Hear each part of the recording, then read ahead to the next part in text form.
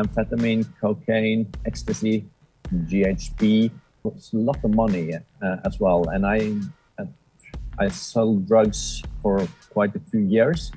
And I also did some frauds with a lot of money. And in the end, I traveled all around Europe and make deals. Armin Vestad is Youngblood's first international guest, hailing all the way from Norway. He's been a drug addict, a dealer, and all-round criminal who was in the game for a decade till he did time in prison after being caught supplying guns used in a murder. I was delivering the guns that were used for a triple homicide in Norway.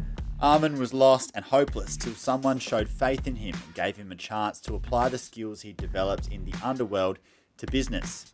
Utilize these skills that I got from the criminal world and put it in a positive environment. Since those dark days, Armin's gone on to become a dedicated family man, a public speaker and a mental health advocate who's currently running from town to town, spreading smiles. He's proof that it's never too late to change your life. And don't think you are a burden to anyone. If you think you are asking someone for a favor by helping you, you are not. You are giving them a gift. Most people want to help. Welcome to Young Blood, an award-winning podcast on a mission to make the mental health of young men a top priority. My name's Callum McPherson, I'm a journalist, and this is our platform to open up and share stories of what we've been through because we're not alone. Let's do it. Before we kick this off, I just want to say thanks so much to everyone who's taken 15 to 90 seconds out of their day to rate and review the show on Apple Podcasts. It boosts us up the ranks massively and makes a huge difference to how many people we can reach with these potentially life-saving stories. So thank you. And for those who haven't got around to it, please, if Youngblood has delivered you some value, let us know on there. Cheers, legends. This episode is sponsored by Bolton Brothers, the guys dedicated to changing the face of men's mental health, and Ski for Life, the organisation promoting mental health and suicide prevention through their annual ski relay in South Australia. Check out their websites and follow them on socials. Armin, how did you get into using drugs when you were younger? I didn't start until I was, 18, 19 years old. And it comes when I was trying to fit in the gang. And the gang, my friends, the doormans, where I worked as a doorman at a nightclub, they used drugs from time to time. So I just adopted the culture in this particular among my friends. And what did you like about doing drugs and partying at that time? I felt alive, I felt happy, and I felt in the middle of the attention. And I think that was also something that I have seeked for a long time. So did you feel like you were really searching for an identity at that time, like to find out who you were and be accepted? Yeah, searching for my identity, and I didn't fit completely. How quickly did it escalate, and your drug use, how quickly did it get out of control? Was this something that you were doing for years before it became a problem, or was it a problem pretty quickly? I would say I lived a double life for quite a few years. After I was finishing high school and starting on college and university, I had a normal life. I worked as a doorman. I established my own company, and I studied and had a normal family. But in the weekends, I did some drugs. But it wasn't because of the drugs itself. It was more like the criminal environment, because it was a lot of money in there. So I would say I was more addicted to the money and the criminal world than I was to the drug itself.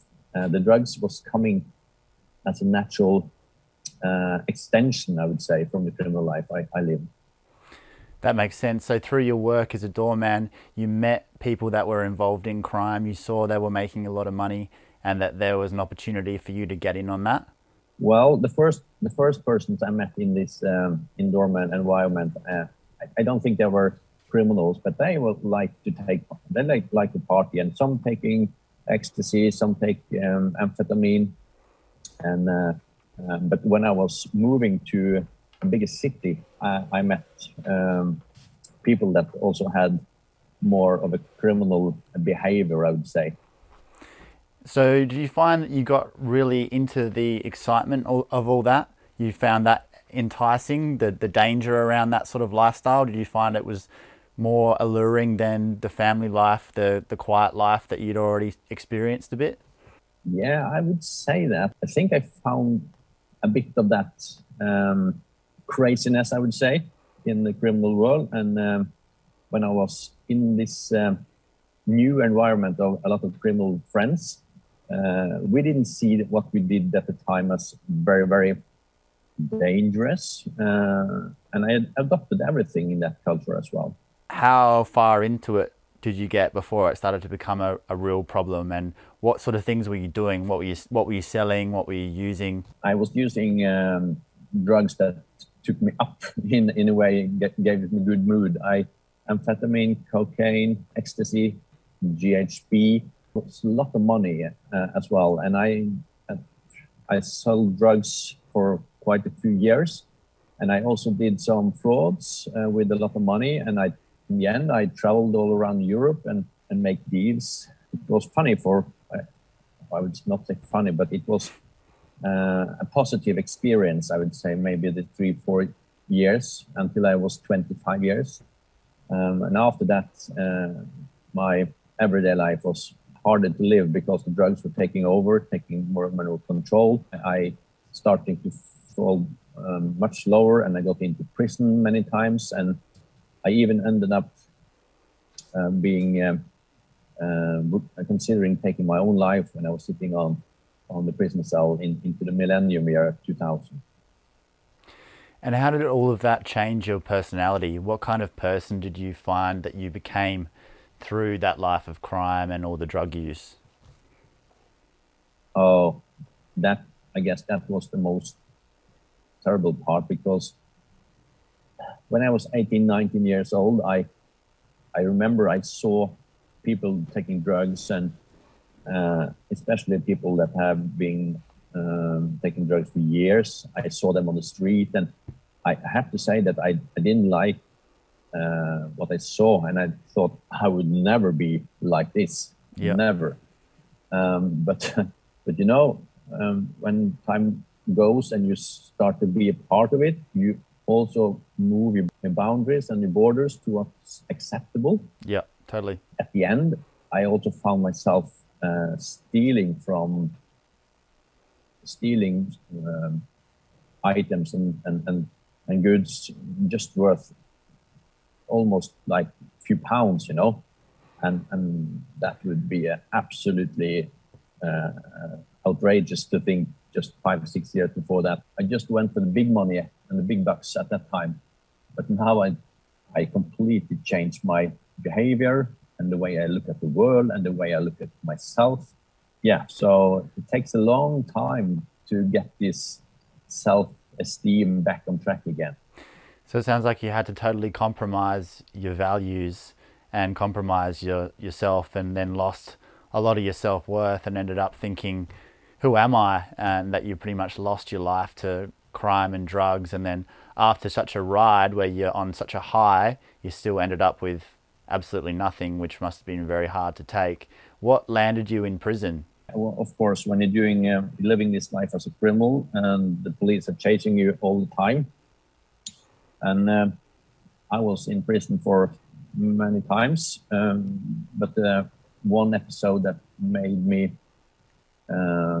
get the long sentence was because I was delivering the guns that were used for a triple homicide in Norway back in 1999. So I was the delivery man for this homicide. And this is one of the most written homicide cases in Norway. And the people that did it, they got lifetime, 20 years in Norway, that's life sentence. I think I had a couple of years. In Norway, we can get out 2/3 of the time if you behave correctly. And I started my rehabilitation, I would say, inside this prison this time. And how did you feel about that crime when that happened and you realized that you'd supplied those guns and that triple homicide had happened? How did you see that at that time? Well, I have to be completely honest. The first I thought was, what? Now I have to hide everything I have of criminal activities. Where is my drugs? Because I knew at the moment that this person I sold the weapon to, she would tell who she bought it from. So the first thought was save my own skin. I don't have any thoughts about the three persons that was killed at all. And after that, I tried to adapt my explanation to the police and try to avoid them. But in such a serious case, it's not possible to get out to the police. So they arrested me. But I suppose you've been in the criminal space for so long that your sense of remorse had eroded, and I imagine when you're in that world, you are your top priority, and making sure that you stay out of trouble, stay out of prison, don't get killed is pretty much all that matters. So hard for the general public to understand the mindset of a criminal at that level. But is that how you felt, that it was just about you looking after yourself and making sure that you got away with whatever you were doing? Yeah, I would say that. And in addition, I also thought that because many people were involved in that particular case, and many people turned their life around after being involved in such a serious case, but not me. I didn't turn my life around at that time. I tried to find a way that I could strengthen myself in the criminal environment and in the gangs. So I was using the media to reach out and tell my side of the story. And after that, there was very easy for me to get money back from people that owed me money. So my reputation as a criminal was strengthened. And I also wanted to send a signal to my old world, my family and everything. And that was, don't try to get me back on the inside world. I know this life is very dysfunctional, but that's the only life I managed to live. So don't try to get me back. So you were hooked on the lifestyle of being a criminal as much as the actual drugs themselves. The drugs are kind of a symptom of living that lifestyle, and you liked that fast life and sort of chose that over the alternative. Did you have children this whole time? Yeah, I did have a 6 month. He was 6 months when I left him in '96, and at that time my boy was 5-6 years old. Do you have a relationship with him now? Yeah, I do. So today he's 25 and he lives just a couple of kilometers from me. So when you had kids back then, they were just pretty far from your mind because all you could think about was the lifestyle you were trying to live? Yeah.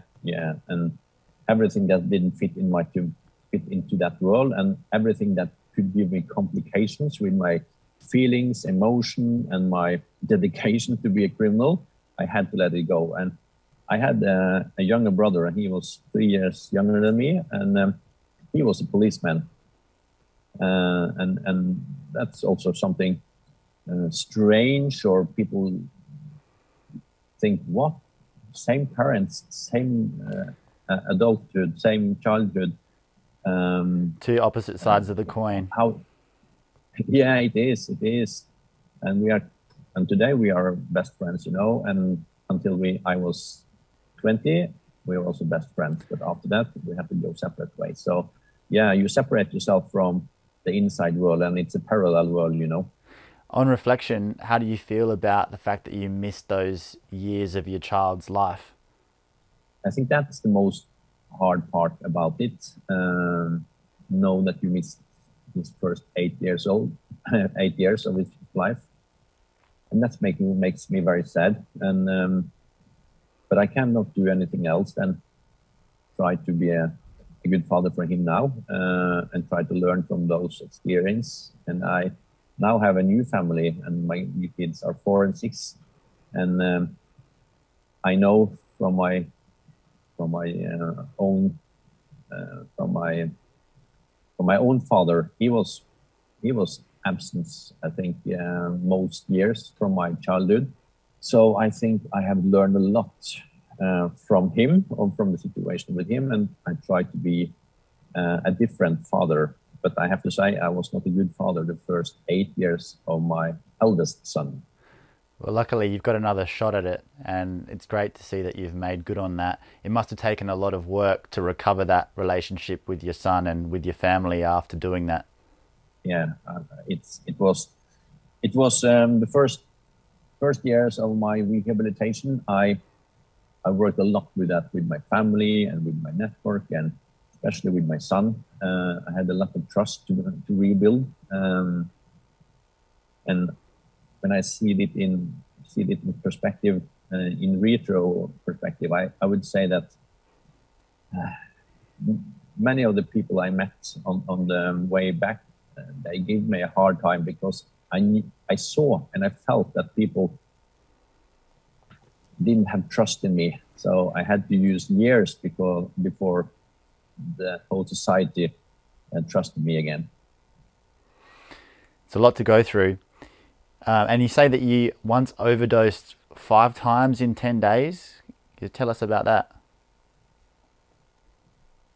Yeah, and that was a period of my life where I was really used a lot of drugs because my body needed more to get the same feeling that I did before. So I was taking this liquid drugs that's called GHB, and I even made it myself because I had almost like a factory in different places where we were making these drugs and sell it with a huge profit, of course. And I had this in my refrigerator, and I took it to get to sleep, and I used it to get happy. I used it to everything, every aspect of daily life. So it was just taking too much because it was a small amount that could ruin. It's very GHB is very temperamental, and you only need to take a tiny bit too much, and you can end up having a fit. It's been a problem here in Australia before as well. Not so much now, but it used to be on the club scene in Melbourne a few years ago. It was causing lots of problems there as well. So when you got out of prison, I believe you didn't stop doing crime initially and actually got arrested again, but then you met a police officer who didn't treat you the same as you were used to being treated. Yeah, and that was this meeting with this particular policeman was change, I would say. And I was used to getting handcuffs of the police, but this particular meeting with this policeman, he was sitting next to me, and instead of arresting me, he was sitting in my, I would say, dirty apartment with a lot of money lying there and user doses, and he just put his arm around me and he asked me if there was anything he could do to help me. And I've never experienced a policeman talking like this because it's like the enemy, and it shouldn't happen. It's like North and South Korea should be friends. It's very hard and to imagine. And this policeman, he put me into jail that night. I remember that, but he also said that he wanted to come to visit me the day after, so we can have another chat. And he did that, and he kept his promise. And that was the first feeling that I felt that someone saw me, that I was interesting for someone else in the normal world. And that was the first time I felt I wasn't alone anymore. Mm. And I asked myself the question, does it have to be like this? Is it possible to do anything to change? And I didn't know, my life didn't completely change the day after. Of course, I kept on being a criminal, but then I get arrested again. And I met several other people, but played a huge important role in my recovery and rehabilitation. So meeting that police officer, when he was kind to you and he asked you if you were all right, was that the first time you remember someone doing that? And what did that do to your head? Yeah, at the time, I think that was the first time. I remember I was crying, and I felt that I was worth something. But it wasn't before I met this prison inspector, maybe 3-4 months later, that I really have the courage to start to talk about my rehabilitation. And she was the person that, she talked about, you should be, I know you like to help people. I've seen you help other prisoners in this prison, and I see that you're very creative. Maybe you should educate yourself as a social worker.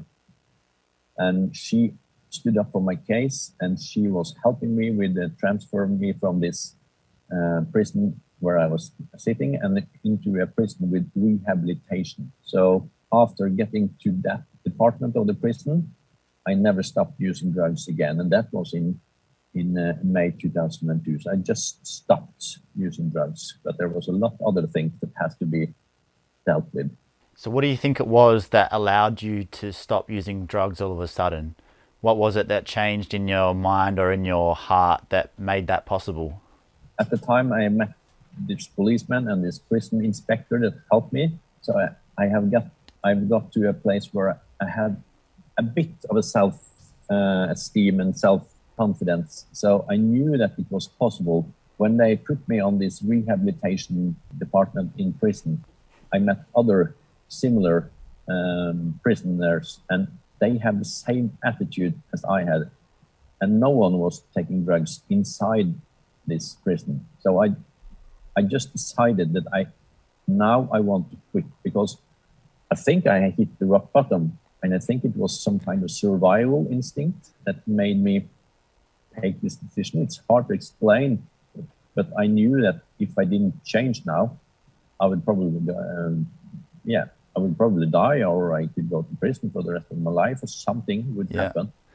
So that message finally got through to you at that point, because obviously there were a lot of warning signs leading up to that, but you were able to push that out of your mind and ignore it, or the pull of the drugs and your addictions was so strong that you couldn't really think of anything else. So after you made that decision, obviously it's not so simple to quit drugs, as we well know, especially if you have a physical addiction. Did you have cravings for them? How did you deal with that? I had this kind of feeling for a couple of years after that. I, from time to time, felt that I needed to use drugs. But the thing I was pretty good at was that I was good for asking for help. And when I did ask for help, people wanted to help me. And that's one of the lessons I've learned. Yeah, being vulnerable and see that, just tell the truth, this is too hard for me. I need to talk about this. I need help with this. A lot of people will help you. So I build myself like a foundation, I would say. So the more and more of this foundation I built, it was harder and harder for me to break it down. So I remember sitting on my cell, and after I get out of prison as well, to consider the risk. Is it really worth taking the drugs just one more time because that's what you want, because you want to feel it one more time? Because using drugs, the feeling of using drugs is of course good, but it's all that comes after is not that good. So I was calculating, well, if I do that now, I will tear up everything I built up. I didn't do that. And so after a couple of years with distance to drugs, that was all what I needed. So I get stronger too. That took a lot of strength of character and a lot of willpower to be able to shut that down. But I also love that you said that you finally asked for help, and maybe you felt before like you couldn't ask for help. And as soon as you do that, and hopefully if you find some people that show that they care, then they're going to check in on you as well. So now it's like you have some accountability for your behaviors and people who are going to ask you about it. I believe there was a woman that you met who helped you a lot, got you into some work, and then you were able to get into the next part of your life? Yeah, for sure. And because after I was taking my education, 3 years of a social worker education, it was not very easy for me to get the job, because I didn't have, my CV were completely empty. And And well, I I had mean, debts as well. your CV was full. It just it wasn't the kind of CV that's appreciated by the business world as much as the underworld.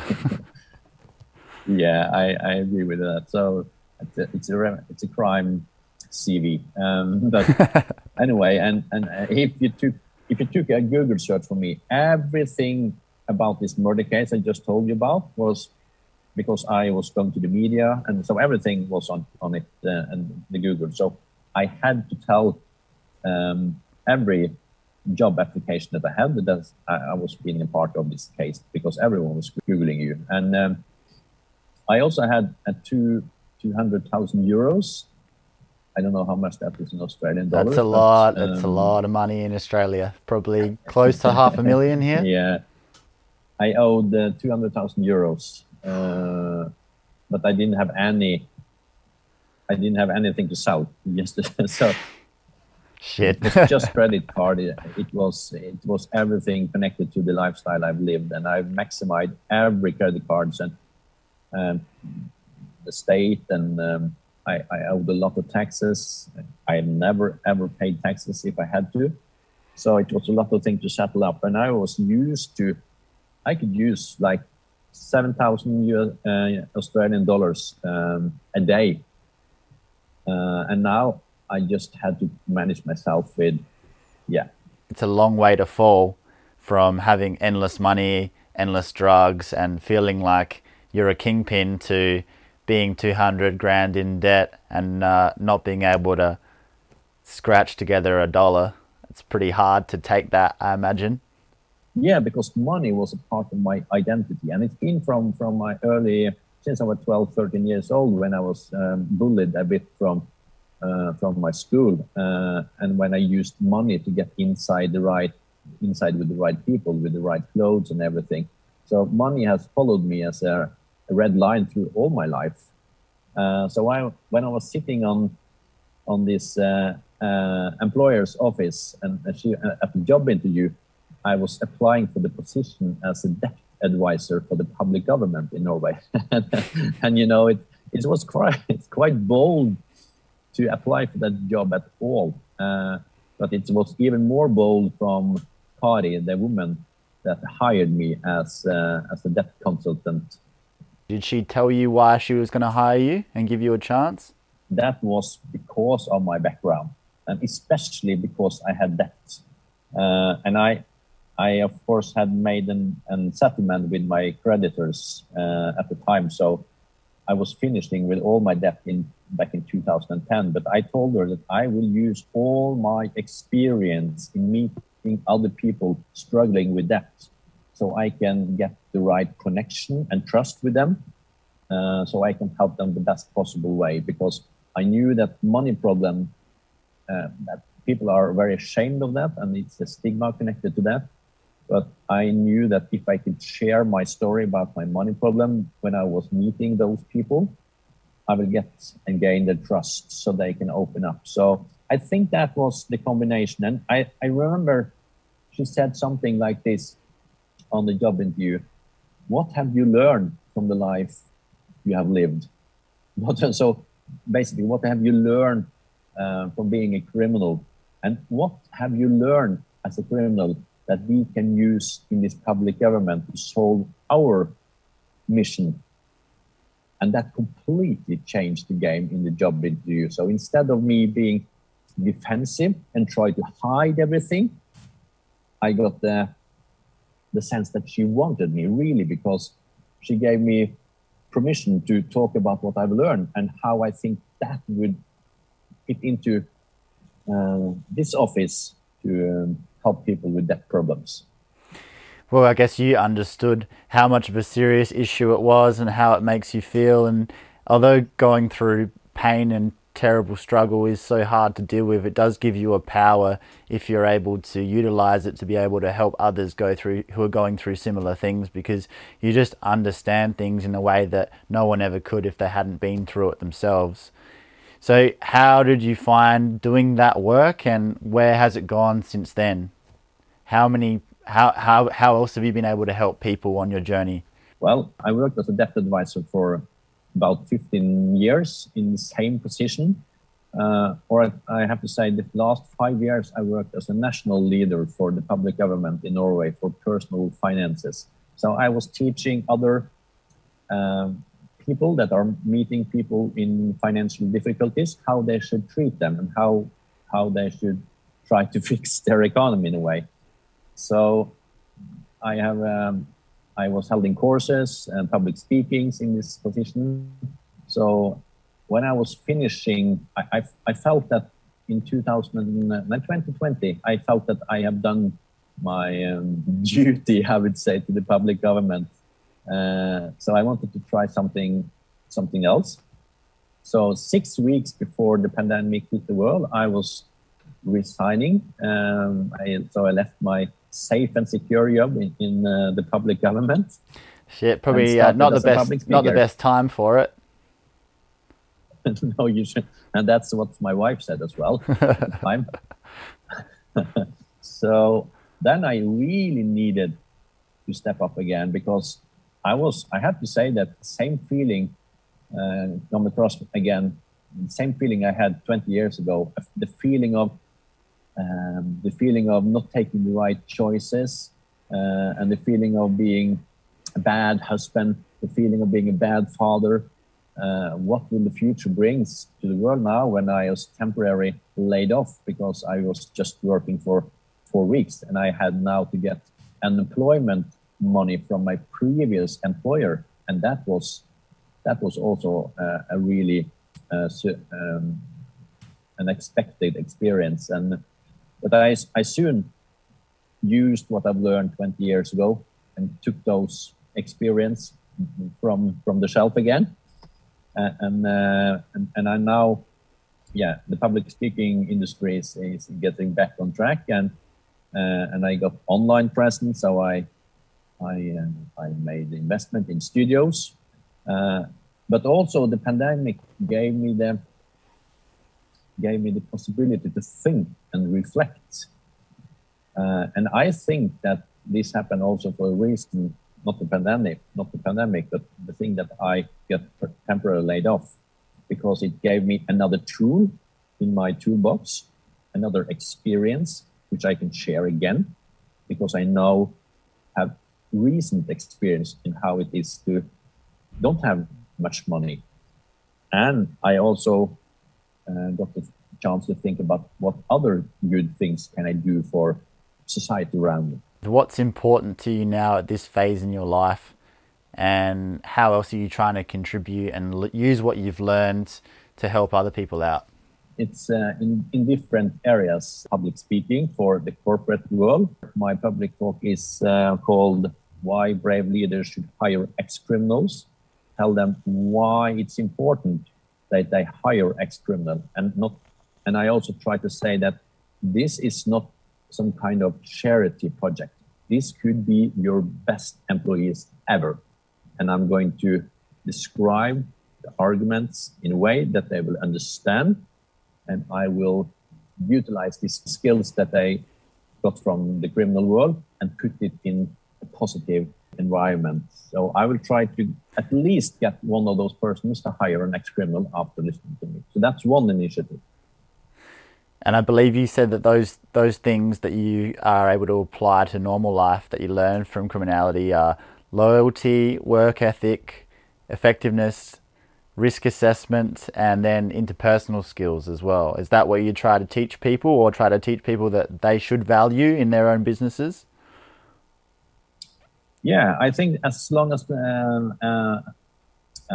employers could forget for a time, for a little second there, that this is an ex-criminal, and try to convert those skills into corporate world, they would see that they have a lot of skill sets that are needed now in the corporate world.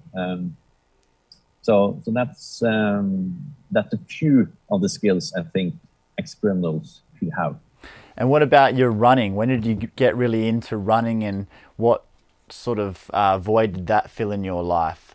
Are you doing that tour?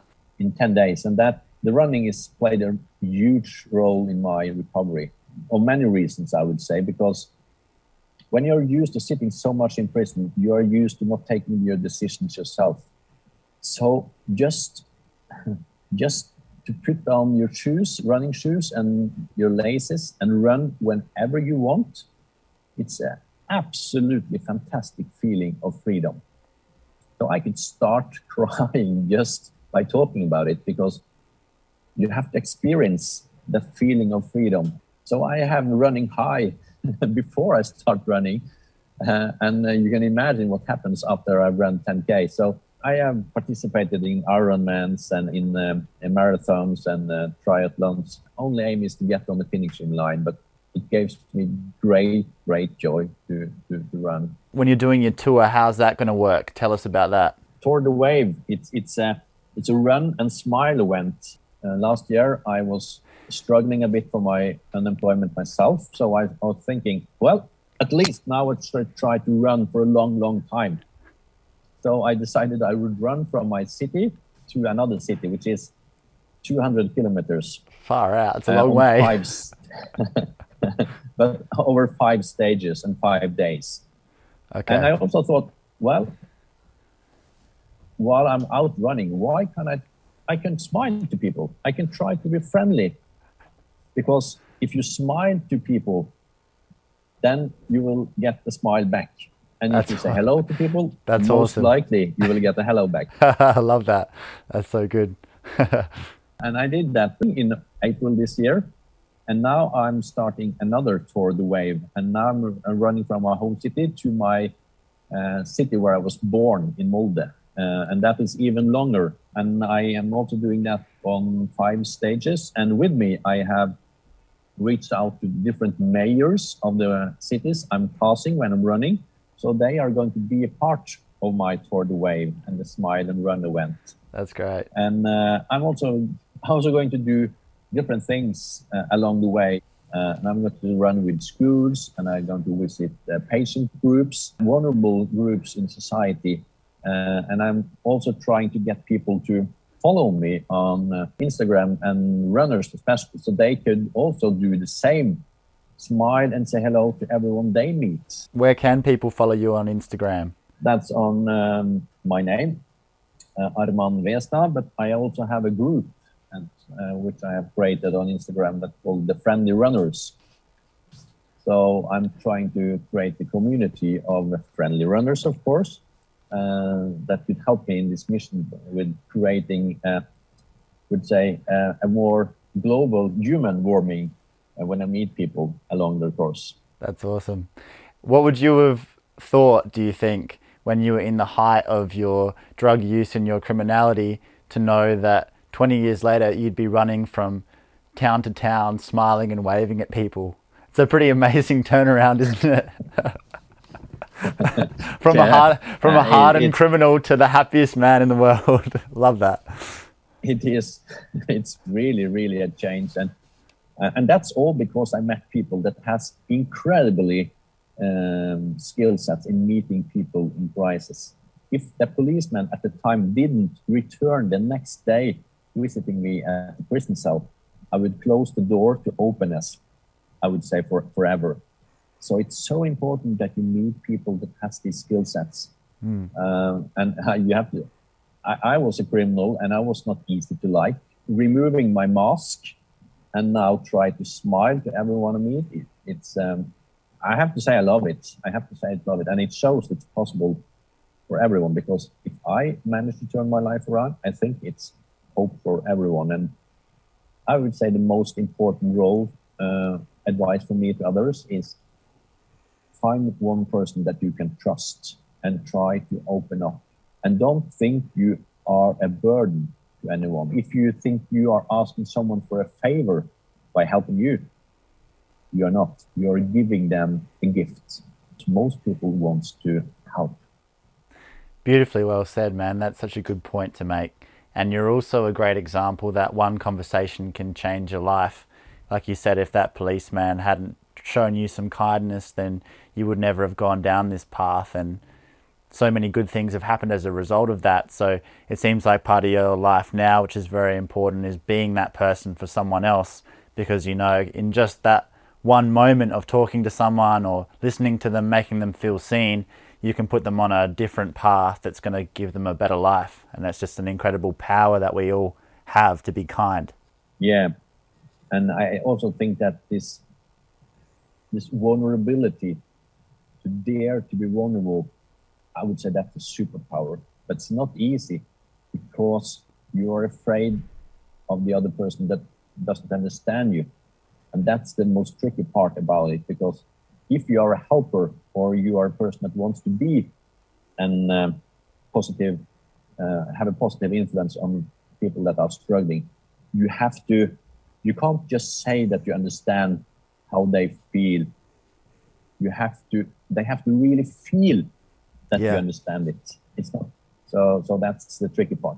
Yeah, it is tricky. And I love what you said about the fact that if you are struggling, you're not a burden, and you shouldn't see yourself that way, because we know that viewing yourself as a burden so often leads to the worst possible outcome, which is suicide, and that in fact our own thoughts about how people are going to view us and receive us are often wrong. And if we are brave enough to reach out to the right person, they can give us a reaction we never expected, which actually we needed. But it does take real courage to bite the bullet and speak up and tell someone how you're really feeling, because it's easier in some respects to just glaze over it and keep pretending like you're okay until you can't handle it anymore. I totally agree with you. It's not easy, and you need to find that person, and you might have to look for it for a time as well. It's not easy to open up to someone you don't trust and you don't think will understand. So yeah, the one person could, but you can meet him everywhere. That's the point. I met him in the basement, in my apartment, 5 minutes with the policeman. That was what takes for me. And have you been able to, or how are you able to fully disconnect from your criminal life? Because I can imagine that some of those people that were in that circle tried to pull you back in, or did you manage to completely cut off contact, or how did that work? Because that's not easy to do. Yeah, I did. It was different phases, and I think it was 3-4 years after I had some kind of need to talk to people that has been in recovery as well, just to discuss different topics and to see how they manage. But I also had a phase where I tried to find the people that I've been friends with in my criminal period, and I saw that they didn't look good at all. So I don't think it was much of a pressure to get back, but I had one time a serious thought about getting back. Not getting back in the sense of being a criminal, but when I was struggling with my debt, it was so hard because I was after with my payment plans and everything. So I considered calling one of my old friends to get a job so I can get quick money. Or I also considered calling my mother to ask for a loan so I can pay after the settlement I was missing.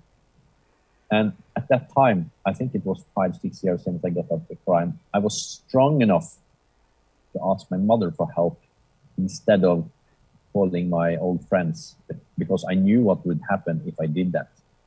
One easy job, it could be at least 2, 3 maybe, and then I would be back. But that was self-awareness. You'd for the first time you'd developed self-awareness, and you valued yourself enough to not make that choice, because you knew then what was going to happen if you made that decision, and then you were strong enough not to do it. But that takes a lot, because anyone trying to leave that kind of life is going to be faced with those challenges afterwards. Why do you think giving is better than taking? It's a hard question, but I think giving is some kind of natural need that we humans have. We love to be of use for others, and we are social species that we love to be in interaction with others. So I think it's in our biological needs that we can see that we are useful for others. Yeah, I totally agree. And what would you say to people who say that it's too late for them to change and they're too far gone? I knew people that has been 40 and 45 that also have changed their lives. So it's possible to change a life whenever the age, but I know it's more and more difficult the elder you get. But the most important part is to find that person that could help you to get out of crime or the life you're trying to change.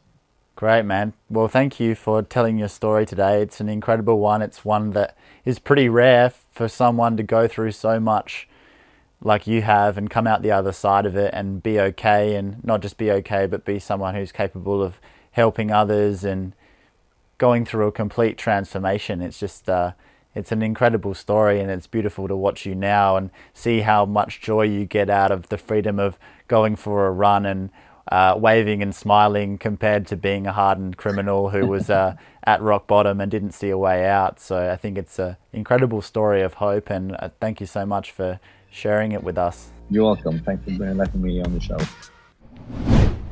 That's it for this episode. If you're getting some value out of the show, please help us out with a quick rate and review on Apple Podcasts. Everything we do is recorded in video, so follow Youngblood Men's Mental Health on Instagram and Facebook, and Youngblood Mental Health on TikTok. Subscribe to our YouTube channel, Youngblood Media, and please leave us a comment or send us a message if these stories resonate. We'd love to hear from you. You can sign up to our e-news through our website, youngbloodmedia.com.au. And most importantly, please share the podcast with anyone in your life who might need it. We're all about reaching as many people as we can. This is Youngblood. Thanks for being part of the mission. Catch you next time.